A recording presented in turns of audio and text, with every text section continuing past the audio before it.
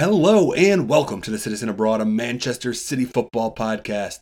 I'm your host, Tim Cree, and I'm coming to you from just outside New York City, 3,299 miles from the Etihad Stadium. On today's episode, we will talk about City's win over Burnley to advance in the Carabao Cup. We will talk about the Champions League draw. We will talk about Phil Foden being left out of England. But most of all, we will talk about the embarrassing 5-2 defeat by Leicester City in the Premier League. For my money, definitely the most embarrassing loss of the Pep era. Probably the most embarrassing loss of the Sheikh Mansour era. I would assume it's not the most embarrassing loss of the City era. I mean, City's had some ups and downs over the years. But as far as since Sheikh Mansour bought the team, that would be the most embarrassing loss. So that is something we will get into quite a bit. And then one piece of business before we go into talking about City. As I mentioned last episode, if you write a review, if you leave a 5-star comment on Apple Podcasts, I will give you a shout out. So big shout out to Toon Junes. Left a 5-star review, said he loves the homily atmosphere, which when it's just one guy talking, I totally get that. Likes the perspective, especially from a foreign fan. And talking about I love the engagement on social media, wants more guests, and hopes that I can be more regular with this, which, trust me, Toon Junes, I hope too. Thank you so much for the review. Really appreciate it. If you want to write a 5-star review for me on Apple Podcasts, please, by all means, do that, and I will give you a big shout out, a big thank you shout out on the start of the podcast. So there is the business piece. Here is the City piece. Lots to talk about. Here we go.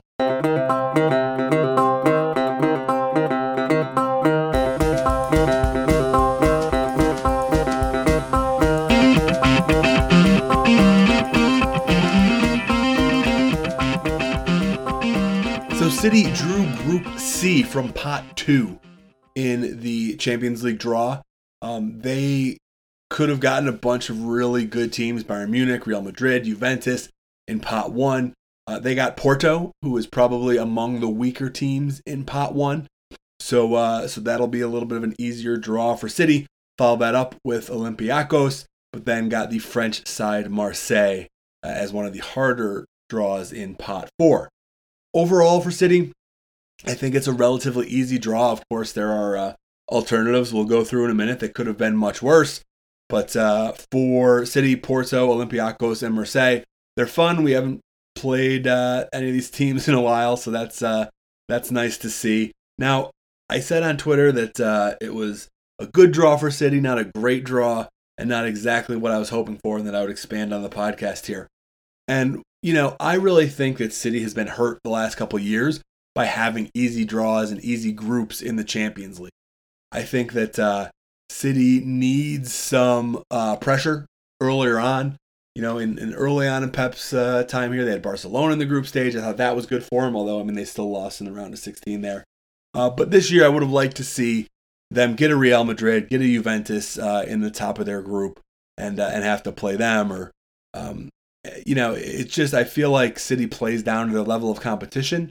And I think the more they're tested earlier in the season, the more it's going to give them the cohesiveness, the strength they need to win trophies at the end of the season. So fine group, they should easily roll out of this group, and it's good for City. So I would have liked to see a little tougher competition, but not terrible overall considering the alternatives. You look through the groups, Pot A, Bayern Munich and Atletico Madrid should get out of that group relatively easily. Shakhtar Donetsk was in the same pot, so City finally couldn't play them.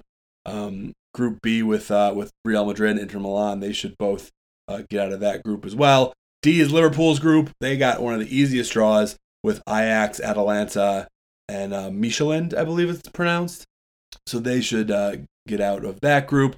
Again, Chelsea too got a relatively easy draw with Sevilla, Krasnodar, and Rennes, and so Chelsea you're looking for in the next round as well. Group F, Zenit St. Petersburg, Borussia Dortmund, Lazio, and Club Brugge.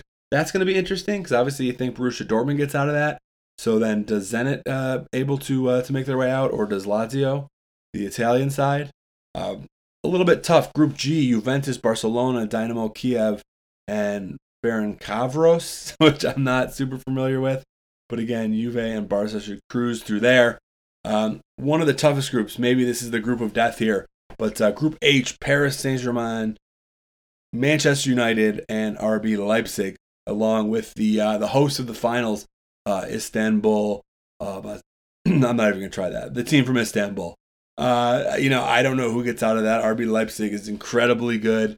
PSG, Man United, we know both about them. So it'll be interesting to see who gets out of that group. If, obviously the hope is that PSG and RB Leipzig are able to get out, and it's a massive embarrassment for the neighbors next door at Manchester United. So there's the Champions League. Looking forward to the start of that. Again, the one major trophy Pep has not won with City and has not won in many years overall since he left Barcelona. And that is a huge feather in the City and the Sheikh Mansour administration cap that they need to get for this to be a complete and utter success before it is all said and done. So there it is for the Champions League. And we will move on now to a brief discussion of international football.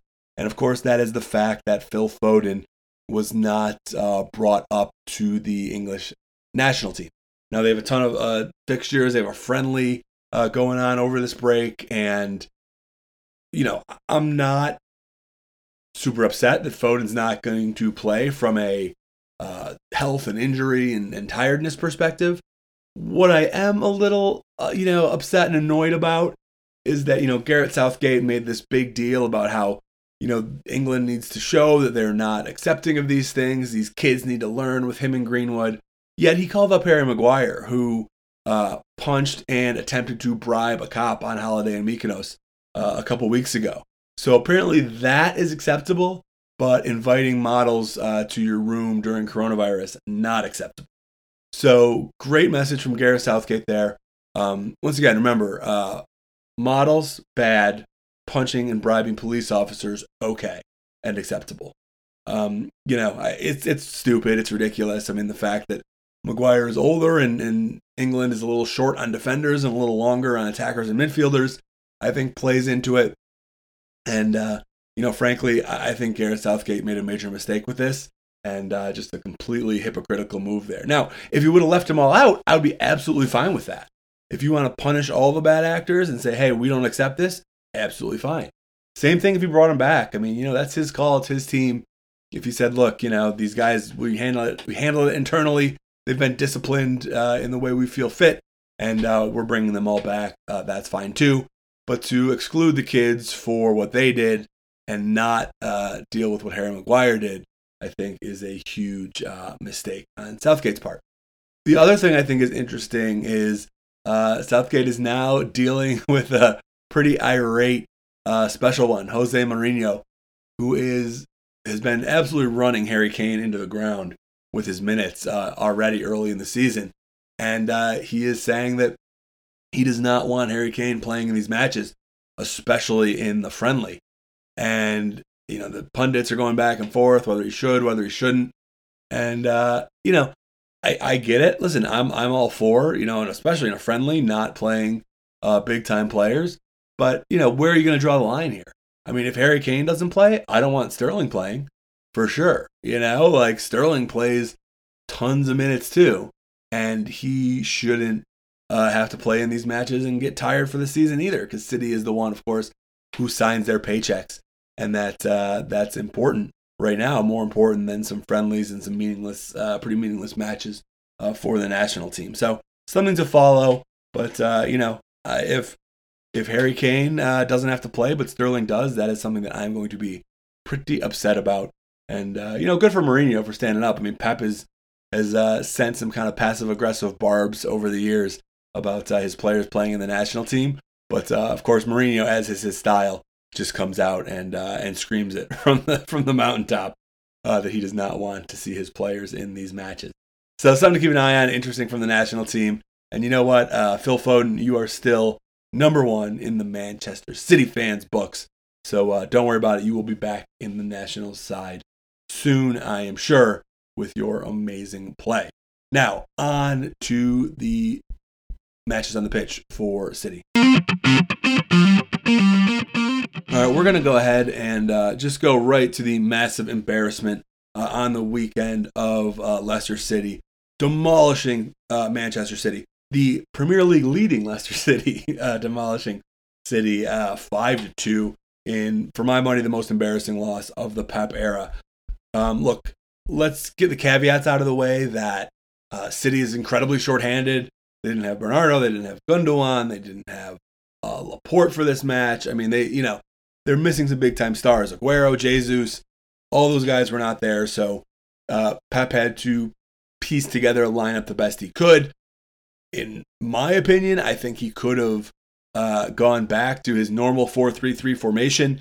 He is sticking for this match with that double pivot, and that double pivot got absolutely exposed and destroyed by a very, game and dangerous, especially on the counterattack, Leicester City. It didn't help with an incredible 3 penalties from City defenders. Everyone across the back line, save for the new guy, Nathan Ake, got a penalty. And it was just a disgusting display of defense all around. Embarrassing. And I'm sure I'll use that word multiple times. But the whole thing, the defending was embarrassing. I think Pep sticking with his double pivot lineup was embarrassing. And the fact that they got drubbed by a good team, but not a great team, was embarrassing. The lineup Pep put out, this double pivot lineup, Ake and Garcia in the middle, Mendy and Walker on either side of them in front of Ederson, Rodri and Fernandinho as the dreaded double pivots, in front of them, De Bruyne with Foden, and then Mahrez and Sterling up front. And the game started very well. The game started with Mahrez putting in a just an absolute worldie wonder goal from Mahrez, kind of kicking it off the volley with his off foot and just banging it in the top corner of the net. So things looked good right off the bat for City. Then Leicester was able to tie it up to half. Still, things had not gotten out of control. The Walker penalty on Jamie Vardy was terrible. It was a ridiculous tackle attempt by Mahrez to start it out. If you watch, it was like an Otamendi level falling down and trying to tackle the ball carrier here. But then Walker just tackled Vardy, and it was terrible. Walker needs to get it together. His positioning was terrible. He was on the wrong side of Vardy. He was on his outside instead of being on his inside. And, again, this is the same conversation we have every year. So, go ahead and hit the 30-second ahead button if you have heard this before, because I know you have. If Walker is not a major plus on offense, he's such a negative on defense that he's killing you overall. He's the weakest link on the pitch if his offense is not going well. And he took some nice long shots and things like that, but he's not a guy whose offense is overcoming his terrible, terrible defense. And he got a penalty for England recently. He just keeps getting penalties. And, he's getting older. I know they're not going to bring in a right back. They got Cancelo. I'd like to see him play more when he's ready. But, Walker is really kind of using up his last bit of goodwill from me, at least. And these mental lapses, this terrible positioning, the terrible defense overall is just awful and embarrassing as the word of the day. Go ahead and drink every time I use that word here. But Walker, just terrible. But, it would get more terrible for City. So second half is when Leicester really poured it on. Goal number 2, Ake got drawn up the pitch where he didn't see the kind of winger coming down the left. But what really happened is Mendy lost that winger because he was ball watching. So the winger got behind him, put in a great pass to Vardy. And, look, Garcia was not, he was on the right side of Vardy at least, in between him and the goal. Vardy just beat him to the spot and had an amazing little flick past Ederson. Yes, Vardy was trailing, or Garcia was trailing Vardy, but I don't blame him or Ederson. It was a great goal once it got there, but it got there because of Ake and Mendy. And of course, I meant Mendy more on that. And again, just, if these guys aren't putting in the offensive firepower that they're there for, then you're just a massive liability on defense and you need to go. It does look like in the transfer market, the left back is a position that Pep is trying to address. So there it is, 2-1 Leicester City. Again, still not a house on fire. The next goal would really be where it got out of hand, and that was when Garcia just got absolutely owned by a veteran move by Vardy. Garcia got beat by Vardy. He was trailing him, and he was out of control, and Vardy just put on the brakes a little bit, and Garcia basically tackled him for the second penalty. Listen, the fact is that Garcia is a teenager, and Vardy is a world-class striker, and the world-class striker pulled out his bag of tricks and absolutely baited Garcia into just mowing him over. And that happens. It was a terrible play by Garcia, but that's what happens when you're starting 18-year-olds on defense, or 19-year-olds, however old Garcia is. So 2 penalties, and they put it home. It's 3-1 now. Now we have a problem. And of course, problems only got worse. James Maddison just had another amazing goal. Long shot, upper corner, nothing you could do. I mean, look, Garcia didn't close down maybe as best he should, but he was very far out still. And, that one, little blame to go around, except to say that Maddison had a fantastic, phenomenal goal there. So that makes it 4-1, and the route is on. City pulls one back, nice header. It does look like some of these new guys might be pretty decent on set pieces, and if a guy like Ake is good on set pieces, that'll free up Laporte. It'll free up Rodri maybe to do some more good on set pieces and corners. So that's good to see. 4-2, still the ball game is over. And then just to add salt in the final wound, Mendy, terrible D. Once again, and again, Drink, you've heard this before, Mendy is on the wrong side of the attacker. He's on the outside of the attacker, tries to get back to the inside while he's driving towards the goal, and throws him down. And there it is. The penalty again is converted, and it is 5-2. Leicester City is absolutely embarrassed yet again, and the game is over. And if I did this podcast the night of, the day after, unfortunately, the schedule didn't allow it, I would have been much angrier, much more upset, because I wouldn't have had the Burnley game to calm me a little bit. But I need to say that it was terrible. I've said it a million times. It was embarrassing. And City needs to figure this out. Now, the guys coming back for injury will come back, but the formation needs to go. The double pivot needs to go. Now, if you want to pull that back out against Liverpool, it's worked a little bit better there in the past, but for the most part, stop. With the formations, City needs to bring in a striker. It's obvious if Jesus and Aguero start the season injured, they're going to be injured throughout the season here and there. That's just, pretty much a sports fact. And they need to bring in a striker who is capable. Bringing in, who was it, Cole Palmer, who played against Burnley, or of course, legend Liam Delap is great, but they need a legit professional striker who is at least in his 20s or older, because that's not going to fly with Sterling being up front, Mahrez being up front. Those guys aren't strikers. They're wingers. Torres, I guess, can play a little in the striker, but he's a winger as well. They need to bring someone in, or you're going to get nights and days like this, and that is a problem. So that's all I want to talk about Leicester, because it's angering and annoying, but we shall see. City is moved on, and they played Burnley in the Carabao Cup. And now against Burnley in the Carabao Cup, they actually played very well. And how did that all start? The playing well?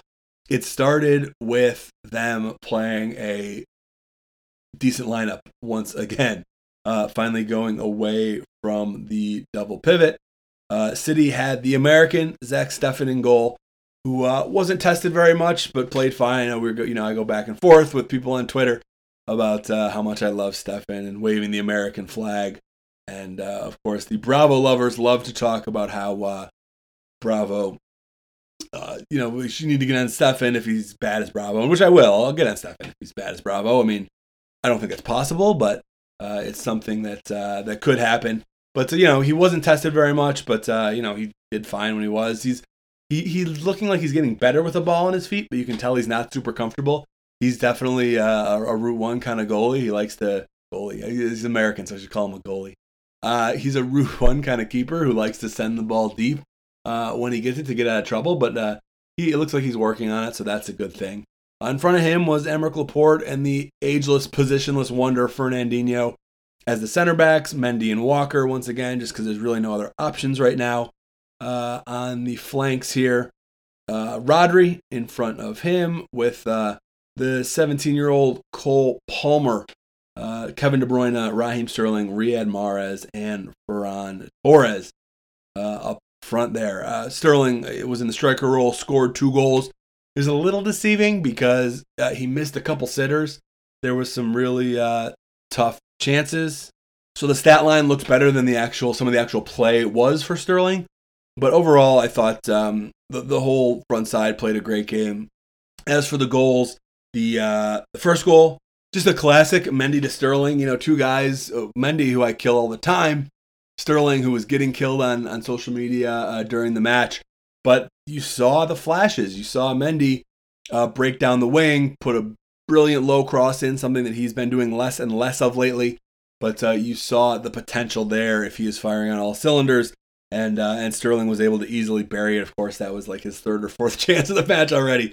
And he had missed a couple, but he was able to bury that one. For the first goal, second goal, great break. De Bruyne to Torres to Sterling. And again, Torres just put it right on a button for Sterling, who, it looked like an easy goal. He did do a little fancy footwork to shift the ball from his left to his right in front of net as the keeper was diving down and the defender was there, and he put it in a relatively open net. But again, the second goal from Sterling, it was a good goal. Great passing from De Bruyne and Torres. Torres was excellent. His passing was really slick. I think at times it was like when you get a new point guard who can really dribble and really beat his defenders and throws these crazy, like, no look and behind the back passes, and the teammates aren't quite ready for him, and so they're bouncing off their hands and their chests. The City guys didn't quite look ready for some of Torres's really, really slick passes, but I think that'll come in time, and Torres was by far the most impressive player in this match. I hope that he bought himself a spot. And he can play on the left, he can play on the right. Either way, I think it's great. So I think, once City gets an attacker back, I would love to see him and Sterling together. But I think for now, him and Mahrez with Sterling in the middle is what we're going to see probably against Leeds on the weekend here. Finally, the third goal, great pass from Mahrez. Sterling got the assist, but it was more kind of a stumble tip over across to Torres, and then Torres confidently buried the finish. And there it is, 3-0. City moves on to travel to Arsenal in the quarterfinals now of the Carabao Cup. So City keeps up their dominance in the Carabao Cup and moves on against the Arsenal, who took down on penalties Liverpool. So it opens up City's path to yet another Carabao Cup pretty nicely. So that is a good thing for City. Now, last but not least, we're not going to get into transfers today. We'll save that for next week when we see what City actually does when the transfer window ends on Monday here. We know I think they need a midfielder, a striker, possibly a left back. But Ruben Diaz was a good signing. One more point about kind of going back to Leicester that kind of ties in with Ruben Diaz is I like Koundé. I didn't like Koulibaly as much, more so just because I didn't like Napoli as much, dealing with them and we have to pay for him and his age.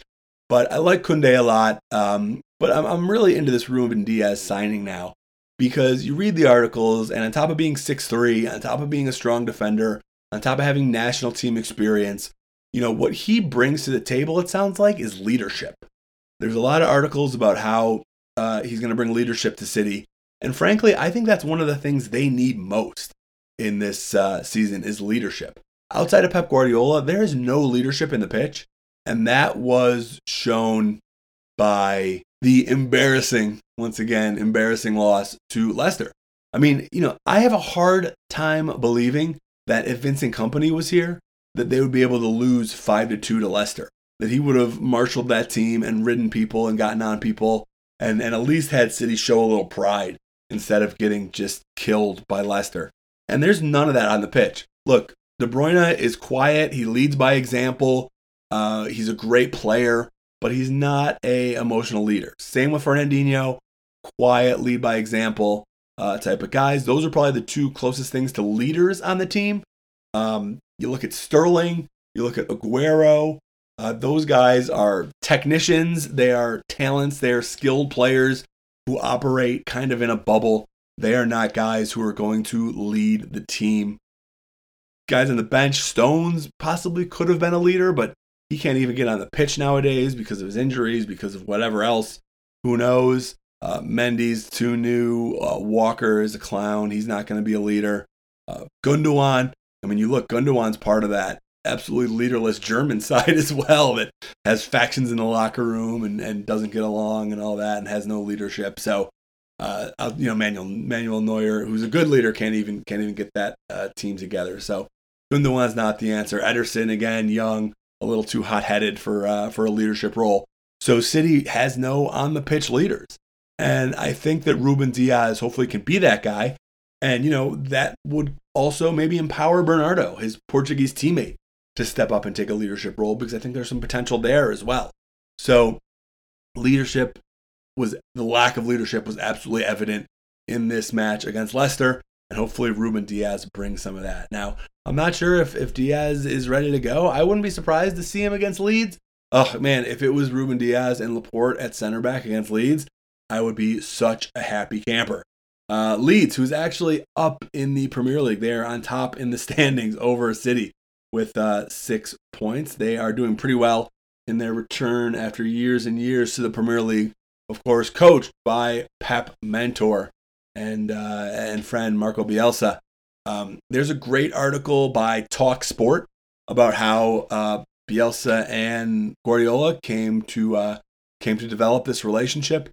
Basically, at Barcelona, one of Pep's Argentine teammates said, "Look, if you really want to coach, you got to go talk to the old Argentina national team coach Marco Bielsa, who's really, really innovative and amazing." And a couple of years later, or maybe it was at Roma. I think Pep was at Roma at the time when his teammate told him that. And he didn't for a couple of years, and then he was actually in Mexico, playing Mexico. Pep the last year played for Dorados of Sinaloa, which if you have Netflix, there's a great documentary series about Maradona going to coach Dorados in Sinaloa recently. So and that team up until that point, they were most known for of course having Pep Guardiola at the end of his career. So interesting tie-in. But anyway, so we went down there, went to a barbecue at Bielsa's house, and the two totally bonded. Bielsa told him all about his football philosophy, about his coaching philosophy, about how he viewed the world of international and global football. He told him that he doesn't do one-on-one interviews because it's not fair to little papers, that he would do an interview with big papers. And to this day, Pep really only talks to reporters at press conferences. So the whole, a lot of the Pep mentality comes from that relationship. And, they talked about how Javi Garcia played for Bielsa at Bilbao. And so when Pep got to Bayern Munich, he would grill Javi Garcia or Javi Martinez about what Bielsa's like and all this stuff and how he trains. And so, this is Pep going up against his idol. And, maybe this is just the thing to shake Pep out of his post-Lyon funk here and get him back on track, get him thinking a little more in an innovative way, or make him return to his old style that was so successful for so many years. Either way, I think this is going to be a tight game. I think that we'll see. A lot of it's going to depend on the lineup, on who's available, on what kind of style Pep plays. But I could see Pep really wanting to be a little different, be a little innovative as he plays his idol here. It's not going to be an easy match. Leeds is a very good team, coached by a very good manager. And I have a feeling that City might struggle a little bit on this if they don't have the right players out there available to them. I still think they can come away with a win here. I see it as a 2-1, even a 3-2 match that City comes away with the victory. Pep has a very good record against his idol here, who Bielsa has coached mostly lower level teams for the in the later stages of his career here. So Pep's beat him 8-0, I think, when he was at Barcelona. Pep should get the win here. But, I hope that this is a good thing for Pep to play against Bielsa, and I'm excited for it. So 12:30 Saturday, Pep and the Citizens take on Marco Bielsa and his club from Leeds. I will be tweeting about it on social media. Follow me there at Citizen Podcast, CITYZEN Podcast, as City, the march through the 2020-2021 season continues. All right, that's it. Thank you, as always, for listening. This is the Citizen Abroad Podcast, which can be found on Apple Podcasts, Spotify, Google Play, radio.com, all these places. And if you listen on Apple Podcasts especially, leave me a review. 5 stars, please, if you don't mind. I will give you a big shout out. And on the beginning of the pod, it is greatly appreciated. Helps grow the podcast, and good things happen from there. So I told you my Twitter handle at Citizen Podcast. Email me directly to citizenabroad@gmail.com. Enjoy the match on Saturday. I will see you on social media, and the pod will be back at some point next week as well, as I work to make this a more regular thing and get back on track here. Thank you very much for listening. I'll talk to you soon.